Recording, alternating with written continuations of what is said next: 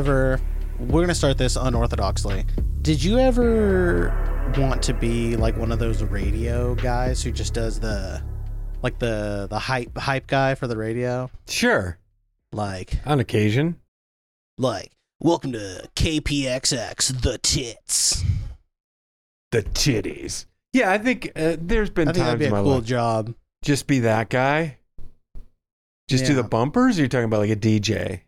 Yeah, I think just the bumpers. That'd be fun. Being a DJ doesn't seem that fun. No, you just sit there, play records, and Yeah. die of boredom after probably 3 weeks. And then you're like excited. Yeah. You're excited about a band, and then you're like, play it, and then your boss is like, don't ever play that shit again. Right. I also feel like every time it's been in like media, I always think about like Harry Shearer in Wayne's World 2. It always seems like everyone thinks they just have the saddest fucking life, you know? Yeah. Yeah. And they also think they have like it's always inevitably someone who thinks they have the best taste in music. Of course. Like, have you seen Pitch Perfect? Yeah. She's like interning or something at the I don't remember it all that well, but I Yeah. remember she's like interning at the radio station or something. Right. And she's like, I made a mixtape. And then the pivotal scene in that movie where she's singing Titanium in the shower, Right. and Britney Snow's like, oh my God, is that Titanium? Ugh. As if it's some like fucking hidden gem, Right. and not like the biggest song in the world at that time. Right. Exactly. But all that to say, that was all to set up me saying like, welcome to Twisted Talking Metal, Twisted, Talking like Twisted. like a radio Yeah. DJ Talking Metal. Talking metal. That was a long tangent for that, but Worth it. totes worth it. Totes worth So this is episode 3. it. Indeed. Feels like another filler episode. It's like, just do 8 episodes then. Why do 10? I don't even know what the license plate Yeah. thing is for this. It's like the law. 1. And there's a 1 at the end. That's what, not the law 1, not the law 1. No, not the law 1. Like, I don't know. I don't get it. I don't get it either. But it was directed by Jude Wang. Okay. Good old Jude Wang. Weng. Real She's auteur. a Taiwanese-born American director. But just in case our Chinese overlords or our dear leader Xi is listening, we do not believe in Taiwanese independence. It is part of China. We would never say that it's its own country. This is quite a stand you're taking right now. I'm not sure I can co-sign any of this. Do you remember when oh my God, John Cena said something about Taiwan and being its own country, and he like apologized. In Mandarin. Oh my God. God. Oh, we live in the stupidest timeline. Yeah. Like, holy shit. Fucking ridiculous. But she has directed a bunch of TV. She has directed episodes of Blackish, which I have never seen. I haven't either, but I heard it's really good. Yeah, I like what's his name? Oh my God. The Blackish guy. Anthony Anderson. Oh yeah, he's funny. He's really funny. You know, he's really funny in Me, Myself, and Irene. Mm-hmm. One of Jim Carrey's kids. She's directed episodes of The Good Place, which I think was a pretty good show. It was a great show. iZombie, which I kind of like. That's a guilty pleasure show of mine. Haven't seen it. Crashing on HBO. Okay. The Pete Holmes show. Unbreakable Kimmy Schmidt, which was after one season, goddamn, did that show get annoying as fuck. Fresh Off the Boat. Okay. Which I've never seen. Crazy Ex-Girlfriend, which I have seen and enjoy. Young Sheldon. Oof. Yeah. Yikes. Yeah. Yikes. Yikes. Yikes, Sheldon. So that's what she's done. And unfortunately, those roads led her to this. Yeah. Which I can only assume is a dark time in her career. I wonder if she thought this was a get when she signed on. Maybe. Yeah. Oof. But it's like, I don't know, because she's done like other streaming shows. She's done Netflix shows. She did Only Murders in the Building. Only Murders in the Building on Hulu. I've never seen it, but I've heard good things. And she did an HBO show, so it's not like she's like, I need to add Peacock to my resume. So I don't know. But I'll tell you what, the problem with this show, I don't even think is necessarily the directing. Oh, no, of course not. I mean, it's fine. With a budget of $15 an episode, I mean, it's fine. $15 Canadian, maybe. Yeah, 15 pesos an episode. Yeah. So that's Jude Wang.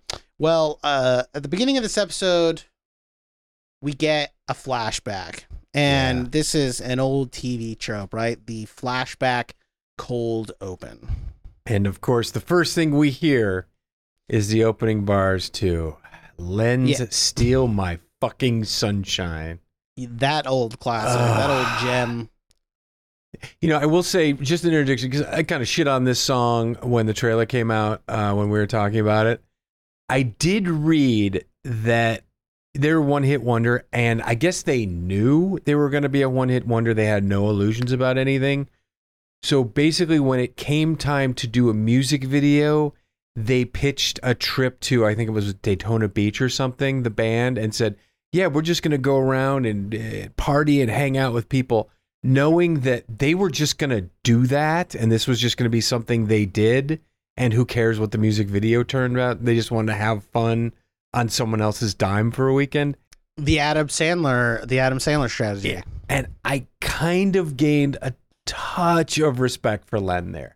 I detest this song, but if I'm in charge of heaven and hell, I mean, they're still going to hell, but yeah, there's no change. But I'd say they're going to. I'd put them in purgatory after hearing that story. Yeah, I like that. Yeah, it's a good story. Anything to bilk these record labels out of more, especially back then. Yeah, exactly. Just the evilest people on the planet working 100%. For record labels. 100%. Good God. Yeah. I love that now that like music record labels are like dead. Yeah.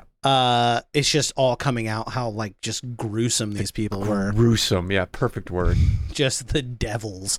Yeah, so of course the show loves its needle drops, and it just right out of the gate, and it hits us with a flashback, and they're at some sort of outdoor galleria. Mall type thing, but it's not a traditional mall. You know what it looks like? It looks like the Camarillo outlets. Yeah, something like that. Yeah, something low end. Yeah. But shout out to the set design department, because they really could have botched this, and they went out of their way. And these are the stores that I caught. There's a Radio Shack. Indeed.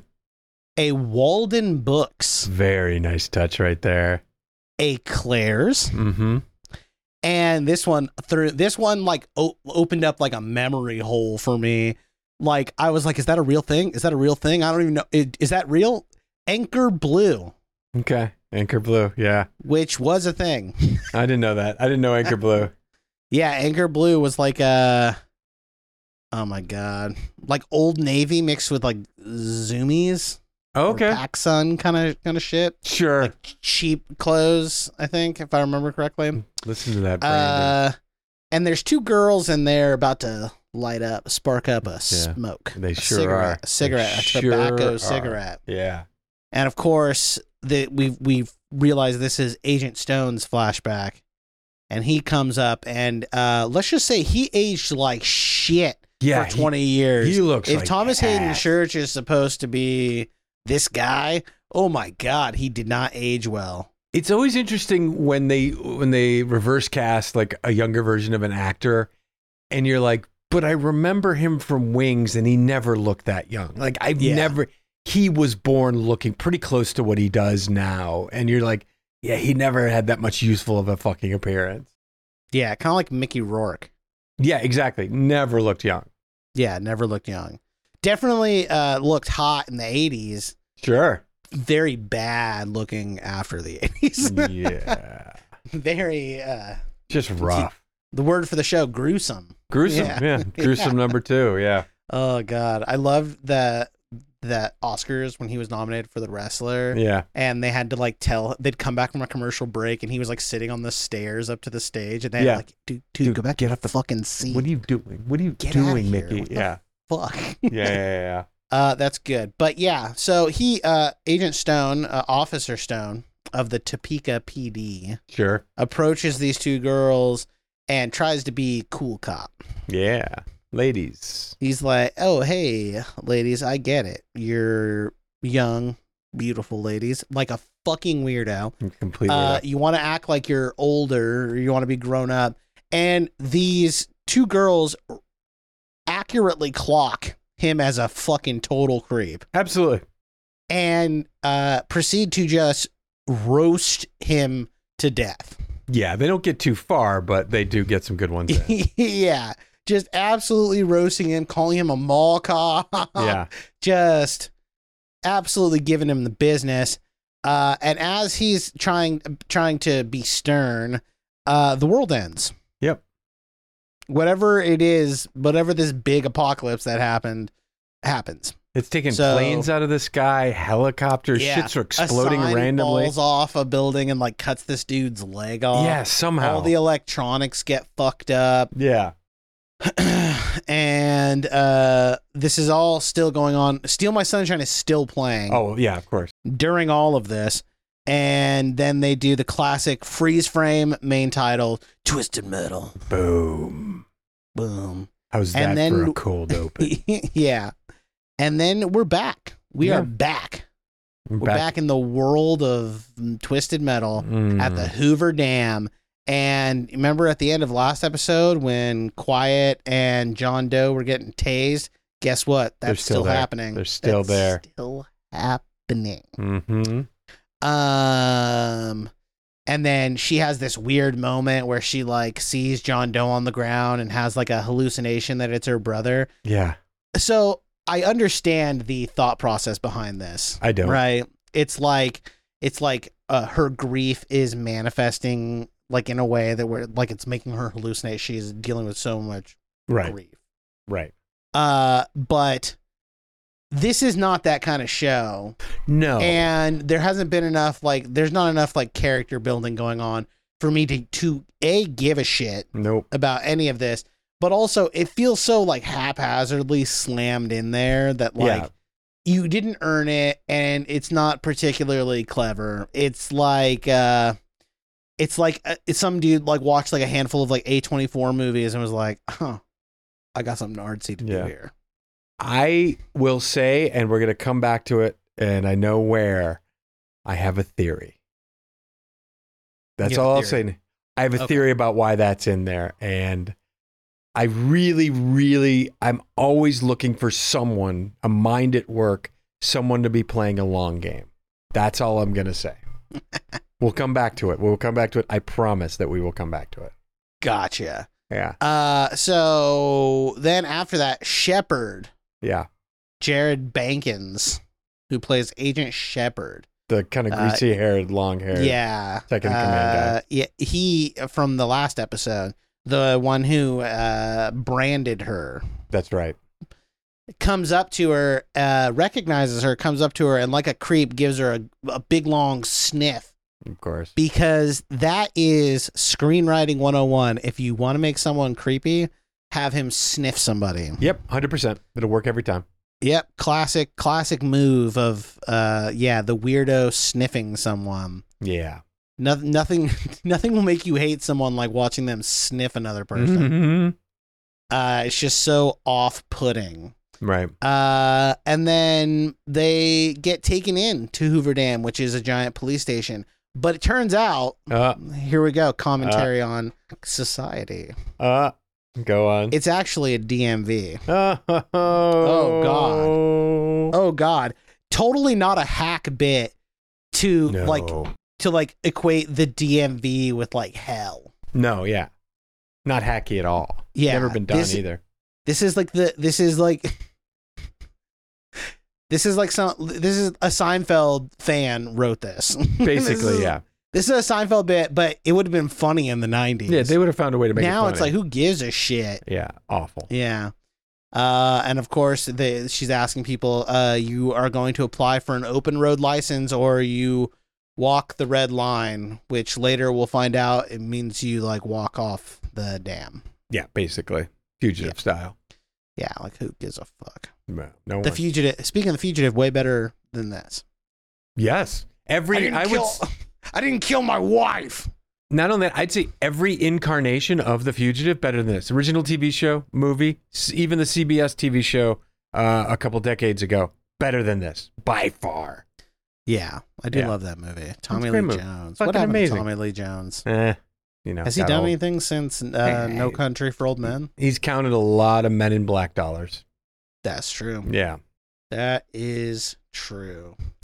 Yeah. So then we cut to Stu and Mike. Yeah, everyone's favorites. Everyone, these guys. The gruesome twosome, Stu and Mike, and they're tearing apart Evelyn. Yeah, the sons of bitches. Oh God, going through. And then we get a very funny white people don't know what's going on joke because Stu finds a tub of cocoa butter and thinks it's like a nut butter. Yeah, right? Like an almond butter. So he says back to Mike, Have you ever had cocoa butter? As he's putting some of it in his mouth, and Mike's like, had cocoa butter? Had? Yes, see, very funny. Very funny. Very funny. Is it? Yeah. Is it? Hilarious. Look at that. That's some good writing. It's some wonderful writing. Yeah. And then of course Shepard comes back up. Yes.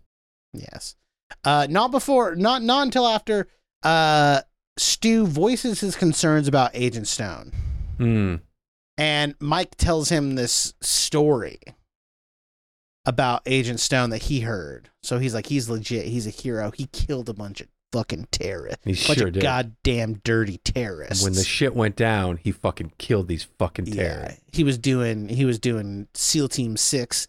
Shit, yeah. He's a tier 1 operator. Hell yeah. That's why he's Agent Stone, not Officer Stone. Truth. Yeah.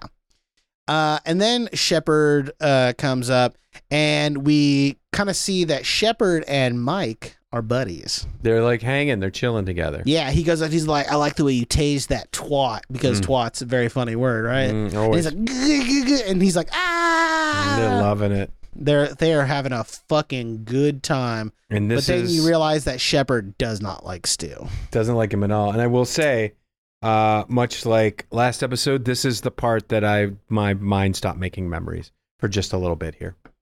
Yeah. And it seems like he doesn't like Stu because Stu's fat. I can see no other reason, because everything else seemed pretty straight up. It has to be his weight. Yeah. Yeah, which I mean, it's 2023. Not cool, Shepard. Not cool. Still being fat phobic. Yeah, it's a dystopian hellscape out there, and you're gonna judge someone on their weight. Yeah. Good God, man. Good God. Get it together. And then he approaches the car, and Stu's like, "Oh, I got this trash," and Shepard grabs it from him and has like an oh fuck moment. Yeah. Big old fuck moment. Looking at this piece of paper. Because it's a map. Yeah, it is. It is a map. The map. It's the map. The map that he got from the map maker from the restaurant. Yeah. It's a map drawn with crayons. It's a children's map. Yes. That's... God damn this fucking show. So then they're being interrogated. Well, this just sets off everyone, because like can't be having a map. Can't be having maps. Can't be having a map. Can't be having maps, and we find out why you can't be having maps, right? Do we? We do, because Agent Stone comes in to try to get to the bottom of this map business and find the person who made the map, because this map avoids all the law checkpoints. Okay. So I did miss that one too. That was one of my. So he wants the map maker. It's like a bootlegger's map. Yeah. And of course, John Doe's like, oh, no, I found it on the side of the road. Very bad lie. Yeah. A very super bad lie. And then Quiet spits in Agent Stone's face because she has no survival instincts. None. And then we go back into flashback. Oh, yes, we do.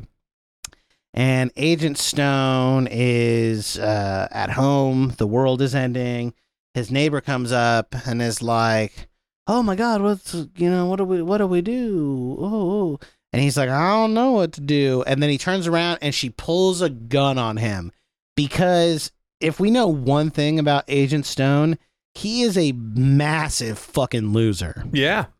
Just a big old dingus, just fucking a goof 'em up, just the Barney Fife, right? Just a bit of a clown. Yeah, Barney Fife. Yeah, just an absolute fucking dope. Yeah. And everyone knows it. They can smell it on him. Yeah, and they don't like him. This neighbor doesn't like him. They don't. Because not only is he a dope, he's like a dope who is like, takes himself very seriously and like thinks he like holds some sort of authority. Right. And what do? They her and her husband rob him of his guns. Yeah. And then the husband clocks him in the face with the butt of a gun. And now we know how he got that scar. Which, honestly, let's be honest. Call back. Well, also, I think we expected this to be in the season finale, because that's been a question everyone's been asking. How did he get a scar? It's the biggest mystery. I mean, the show, because it's like, is there a story? Is it a weird makeup choice? Right. Yeah. So what is it? It leads me to believe they've got a lot more surprises in store if they're willing to reveal this in episode 3, how he got a scar. Yeah. So there's that. There is that. And then And then we come into, I think, a section. It's a war crime. The section coming up of this show is a fucking war crime. It's I also have a bone to pick with this section. 1,000 bone to picks with this section, because there's a trope here that, I'm sorry. Let me an old TV trope, trope? but I'm talking about a specific one though. Okay. There is a specific trope here that is like has been in TV forever and just doesn't resonate with me, and I guess perhaps it's because of my age. But we cut back to the interrogation, and Stu and Mike come in, and we learn that their torture is going to be listening to Barbie Girl next by needle Aqua, next needle drop, extremely loud, so loud that hurts, and then they have to fill out paperwork in triplicate. Mm-hmm. Now, this is the trope that I'm talking about. There's been all kinds of like, fill this out in triplicate, fill this out in triplicate. Never in my entire fucking life have I ever had to fill out a single thing in triplicate. No, it's not been a thing in decades. I feel like more than the Xerox was invented in like the 70s. Right, and the 60s. Paper. It's in Mad Men. What about fucking carbon paper? We had that for a long time. And what? I'm sorry. So they're filling out what their application for open road license, right? I guess. But it's not clear. It's not clear. And they're like, they give him little golf pencils, and he asks, "What if I don't know my dob?" And the guy says, "You don't know your date of birth?" He says, "I don't know that either." It's like, that joke just doesn't, I'm sorry, but that joke doesn't work. Nope. Because he either is fucking with them by saying dob, or he's not. And you can't have both. And okay, so I said I was going to come back to something. And then they use that opportunity about the dob. It says, well, I don't know my date of birth either. I don't even know who my parents are. Okay. I'm not acting like I prognosticated the ending. I know the ending of this series. I know what's to come in season 2, supposedly. Right? The tournament. Yeah. I know that. I haven't seen it, but I know that. I've heard that. Quiet shots of the brother. And now this, the second mention of not knowing who he is or his parents is, those are going to be, they're both going to be in the tournament. Those are going to be their heart's desires. And I think we're going to see that a lot through the rest of the series. We're going to set up all, and that's what I'm saying about wanting a mind at work. I almost respect that as setup. Almost. I would respect that as setup if it just comes so early, and the assumption of a season 2, like, well, yeah, I mean that what it does is it makes this feel incomplete.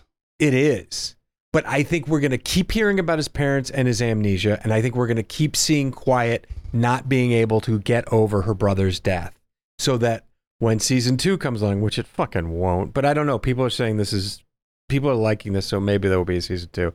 And they're in the tournament, and that's going to be their primary. People are liking this, and I don't fucking get it. I don't fucking understand. I do not understand. I read people saying it's kind of awesome. It's not kind of awesome. It's kind of awful, except for the part about kind of. It's awful. I think about 50% of Ted Lasso was absolute dog shit. I like Ted Lasso, but I like the half of it enough to where I understand why people were going nuts over it. I don't understand this shit at all. At all. Like, yeah, it just vile. It's vile. This show is grotesque. We'll stick, or gruesome. I'm sorry. We'll stick with that. Yeah, it's both. Yeah, it really is. It is. It's a horror show, but not in a way that I'd like. No. So yeah, they're filling out paperwork as torture in triplicate, something that nobody in history has ever done. Nope. Then they have to do like an eye test, like at a DMV, because DMV is hell. It's torture being at the DMV. And the lights are really bright, and they pepper spray them in the face, right in the eyes, right in the eyes. Oh. And then they like waterboard them to the tune of Barbie Girl for laughs. Yes, I'm not trying to be a stick in the mud, but like, is that just like, that feels very like we're making, like that thing after, we as Americans waterboarded people, and then there was that debate for certain people that, oh, it's not really torture. Like, I feel like this is treated very lightly. That is apparently a very inhumane form of torture, and they're playing Barbie Girl, and it's for laughs. Like, yeah, and it's odd too, because the world basically ended in 2003 for them. So yeah. 9/11, very fresh in Agent Stone's mind. Yeah. From before. Hell, I wouldn't be surprised if it's like the reason he became a cop. Okay, not bad. Or he probably talked himself into it. Really, it was that he was like probably like giving wedgies and shit in high school, and was like, I need a gun. Yeah. I mean, that was just, that sequence, I just had a huge. I mean, first of all, wasn't that funny? I still hate the tone of the show. So I get comedy. I like comedy. The tone is so fucking off on this show. It's just so bizarre to me. I love comedy. Righteous Gemstones. Sure. This newest season of Righteous Gemstones, amazing. What We Do in Shadows is first 2 seasons or fucking masterclass in comedy, in fish out of water comedy. But this is garbage. Whatever. It's fucking awful. This is how we speak in Arizona. Yeah. New York City.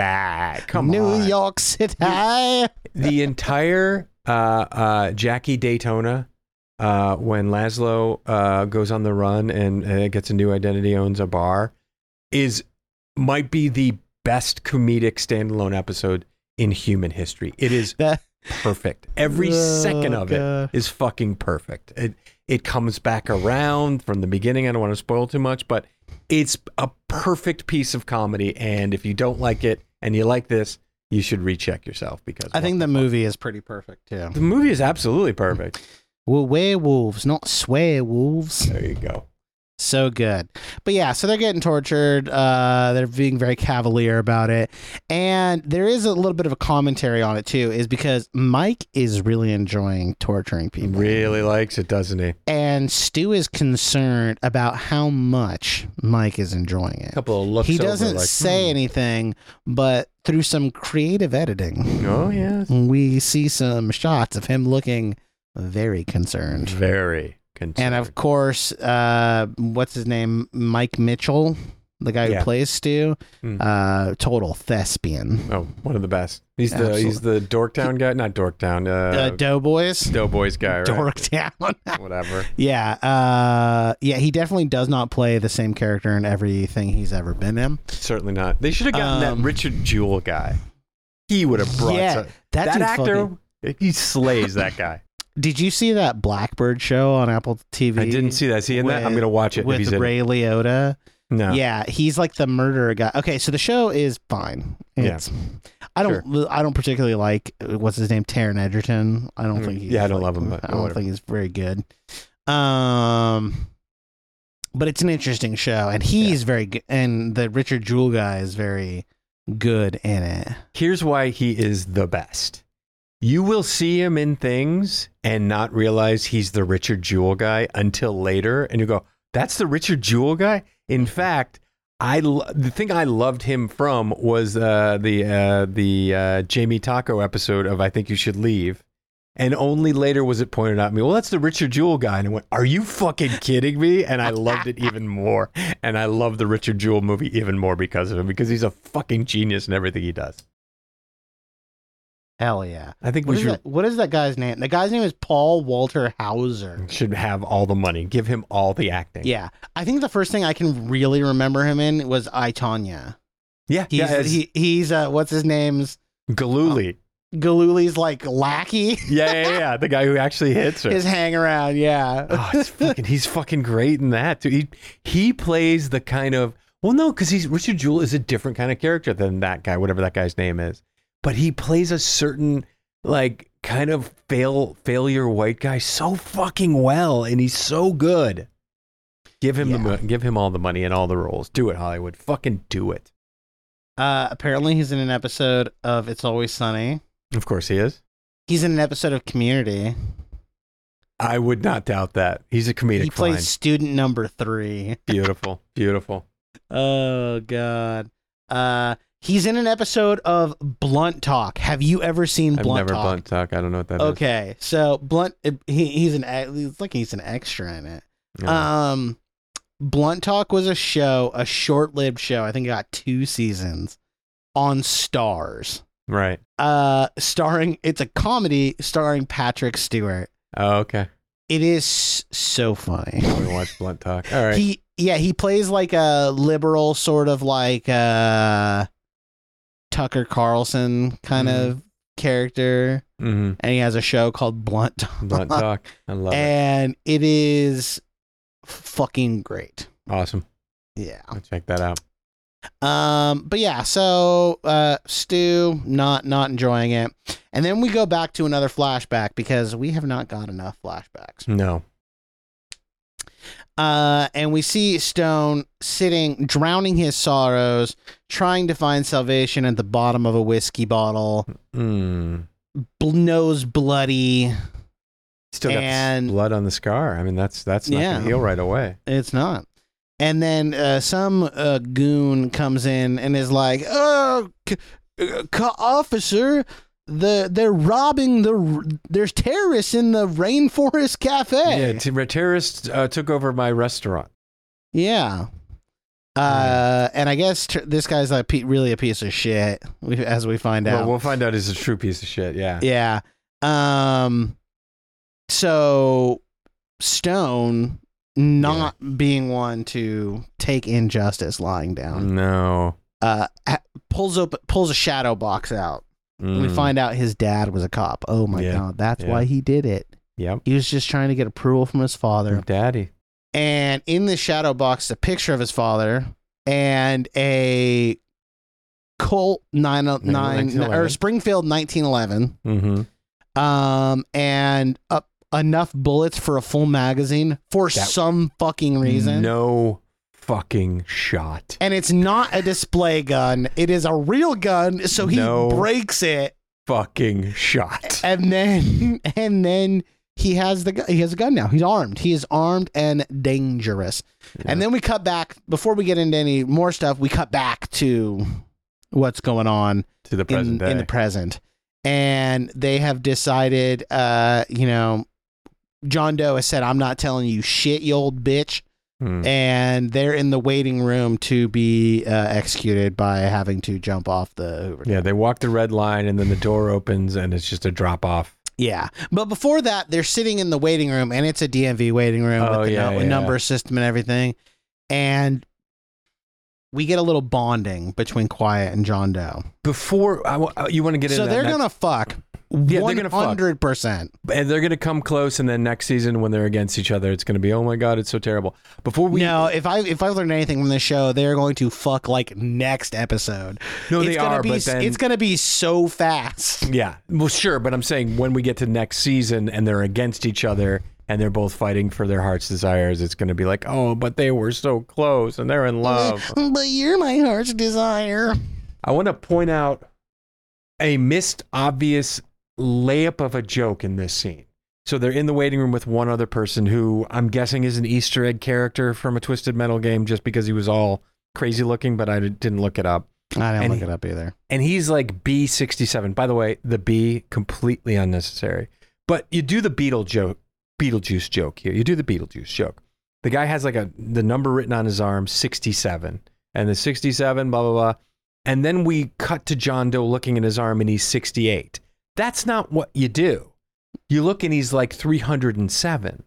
And then you realize he still has to sit there as they call so many numbers before him. And that's actually not an awful, awful joke. But they can't even get that right. They couldn't even go for the even lower hanging fruit and have him be number 69. Exactly. They could have even done that. There are 6 or 7 jokes that are layups here that you can at least get a chuckle. And by the way, I'm going to say there is a joke coming up that got a chuckle. I actually laughed out loud, but they couldn't even do these layups here. They miss the easiest and effective jokes to make everyone just a quip machine. But sorry, yeah. So they bond. This is the Joss Whedification. I know. Of media. That's what this is. I know. So they do a little bonding over her dead brother and him not knowing his family, and he's like, oh, be lucky you even had the time with your brother. Heart's desire, yeah. Be lucky. Yeah, you should be grateful about that, because I don't even know my family. I don't even know my parents were. I don't even know what's going on. And then, of course, Stu has to be the one to lead them to the door. Yeah. Down the red line.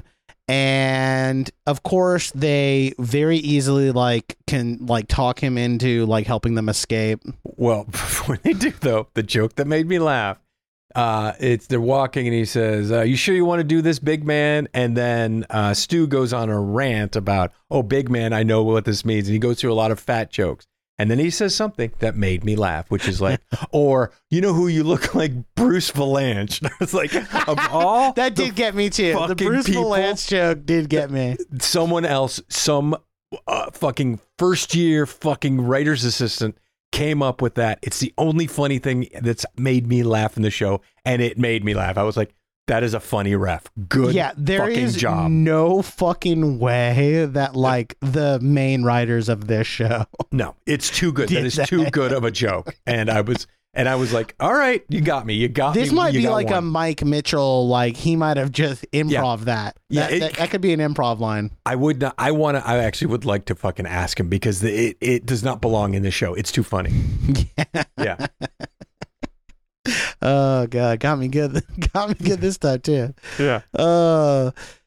Yeah. So then, Bruce Valanche. It's so fucking perfect. He doesn't look that much like him. Episode art for this episode, Bruce Valanche. Yes. He doesn't even look that much like him, but it's so... He doesn't at all. But it's so insulting. Yes. Bruce Valanche is not someone you think about a lot. Never. But the second you hear his name, you know what he looks face like. And his fucking chin neck thing comes into your fucking head, and it's an assault on the senses. It's an assault on the senses, and as a joke, when he says, look like, and you're not expecting Bruce Valanche, but you realize how good of a fucking dig, and all his life, Stu has been getting digged because he remembers Bruce Valanche. He looks. I'm actually laughing so fucking hard at this right now. It is such a good joke. There's no way the writers of this show wrote that joke. Yeah, we're definitely making the art for this episode, Bruce Valanche. Yeah. Oh God. Well, he's convinced to not kill them. Yeah. They say you're a good guy. You're not like Mike. And he's like, you know what? You're right. And then we go back to the final flashback of the episode. This is rough. And it's Agent Stone storming the Rainforest Cafe. Yeah, it's not called that, but it's what it is. It's exactly what it is. And I've got to point out a wrong prediction when he's walking through the Rainforest Cafe. I typed out, I'm really expecting a clever girl from Jurassic Park joke here.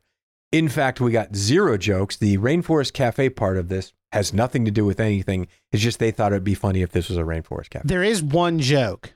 There is one joke in there. Oh, yeah. I see. Yeah. I know what you're talking about. So he comes up on the terrace, wink, wink. And they're like, oh my God, we're just coming to get some food for our family. And then the owner went crazy. Right. Yeah, so this is I feel like this is like a very ham-fisted attempt at he just called the cops, weaponizing law enforcement against people. I think there should have, I think there was probably a discussion at making these quote unquote terrorists either Muslim or black. 100%. And they didn't have the fucking guts. Yeah. Yeah. Yeah. Because the show desperately wants to be better than it is. Yes. And then we get the one joke of this scene where he's like, yeah, we're not robbing the place. Like, there's plenty of Snake Sketty for everyone. Snake Sketty is funny. Not as funny as Bruce Valanche, but it's funny. No. And then, of course, Stone is like, well, being hungry is not an excuse for breaking the law, which is a lie. It's a lie. It is a lie. It is absolutely an excuse for breaking the law. If you're hungry, steal something from the grocery store. I quote Fat Tony from The Simpsons. What if your family doesn't like bread? What if they like, for example, cigarettes? Yeah. Oh, we are going to bring up The Simpsons every single episode. Yep, 100%. Get ready for that. Yeah. Yeah, I'm all in favor of that. If you're hungry and you can't afford food, you should steal food. Yes. 100%. Food is not something that should be scarce. That's the official stance of the Discreet Error podcast is steal. Yeah, we conquered the scarcity of food on the planet. As a race, we did it, and fuck anyone who tries to make money off of it. Absolutely. Yep. And then when he says that, because it's something that's on its face absurd, especially given the circumstances of the world ending, they start clowning on him and calling him a fucking rent-a-cop, and he's making fun of him for he's like, what, he writes tickets for people double parking. Yeah. And this is where he snaps. This is also a trope, right? This is a thing. I'm trying to think of like another movie. Observe and Report is a movie that is the entire movie is making fun of this kind of thing. As is Paul Blart. Yeah, but Paul Blart, he's actually a good guy, right? Yeah. Observe and Report is making fun of it because Seth Rogen's character in that movie is a piece of shit. He's a psychopath, yeah. Yeah. So, of course, he snaps, finally, being called a mall cop one too many times, and murders everyone in there. Including a child. Including a child that was hiding underneath a table. And this is where I have to ask a question, and again, I have a theory. Why wasn't he a mall cop? Wouldn't that make more sense in the grand scheme? It would be more interesting, wouldn't it? For sure. Do you feel like it's interesting that he was an actual cop that everyone called a mall cop and made fun, but he wasn't actually, so he's kind of right? You know what I mean? That grinds my gears. Yeah. But also the fact that he was a real cop, and then snaps and out of a fit of rage accidentally murders this child. Yeah. Doesn't and I'm assuming this is going to be an ongoing guilt thing with him. Yeah, I guess. That rings false to me. Because he's an actual cop, right? And he snapped. I don't think he would feel guilty. I think if he was an actual mall cop and accidentally killed this child, and then that was part of his motivation to enforce law, that's a better story to me. And the whole thing is about the myth and dispelling the myth. we're dispelling the myth that they were terrorists, but there's this myth about this Agent Stone, that he was a cop and he took down terrorists. And it's more interesting to find out he wasn't a cop, and it's all myth. It's built on myth. And maybe I'm reading too much into Twisted Metal, but I'm interested in that story where this guy has been faking it and put together this whole operation, having been a fucking mall cop. You know what I mean? That's interesting. Yeah. That's a much better. Twisted Metal peeps, hit us up for season 2. Just send us your scripts and we'll fucking look at them and tell you what's wrong with them. A lot. Just invite us to the writer's room and pay us handsomely. Yeah. It doesn't. Also, like him feeling guilty about the kid, it's like I don't care that he feels guilty because he's a piece of shit. Yeah, so if it's supposed to like humanize him that he feels guilty, it's like at every single fucking turn he's like a turd. So why would I ever feel any sort of like empathy for this fucking doofus? Right. Yeah, exactly. It's crap. In fact, I was rooting for the girls that were roasting him. Yeah, they were great. I'm glad his neighbors robbed him. I want them to be in the fucking tournament next season. That'd be awesome. I want them to win. Yeah, like as much as they're better people than this cop. How good is that? Like, I know they don't have a plan and they're not clever, these writers, but how good is that if they're a 2-person team and there's just those 2 mean girls and they are in the show? I mean, that would be the kind of thing I would love that. I would turn around on this show immediately. Yeah, absolutely. I'd be like, all right, you got me. I'm in. Yeah. But, I mean, if wishes and butts were candies and nuts, we'd all have a Merry Christmas or whatever. Sure. But then we're back. We're back to the main storyline, the present day, and the episode ends not with a bang, but with a fizzle. As they make their escape, Mike sees the zip ties on the ground, realizes what happened, and because they don't have the keys... No, they do have the keys. They're in the gift shop. Yeah, they have the keys. But the car is fucked up from them strip searching it. So because it's a manual transmission, though, we never really see John Doe shift this car at all. They're going to push start it. Right. Well, Which for you youngins out there, if you had a manual transmission car and you were like rolling down a hill, you could pop the clutch and start the car that way. Yeah, the engine would engage and then start charging the battery. Yeah. We skipped, though, that about Quiet. Before she gets to the car, while John Doe and Stu are getting keys and guns, she sneaks away. She does. She sneaks away to get her vengeance on Stone. Greasy hair on Stone, but comes across in Stone's office, catches greasy-haired Shepard beating his meat to an anime comic. Yeah.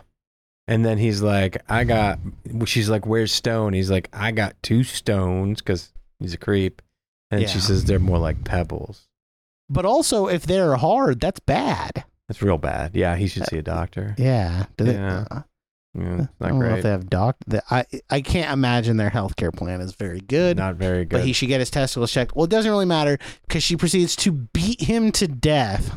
In the laziest pistol whipping you will ever see. I don't know if it's the actor, the direction, or again taking the worst take, but she's just kind of like I'm doing a thing with Kicker where I'm like bringing my hand down slowly. She's like, oh, I'm killing you. I'm pistol whipping you. Oh, it's so bad. So beats him to death. And they keep cutting to the anime mag.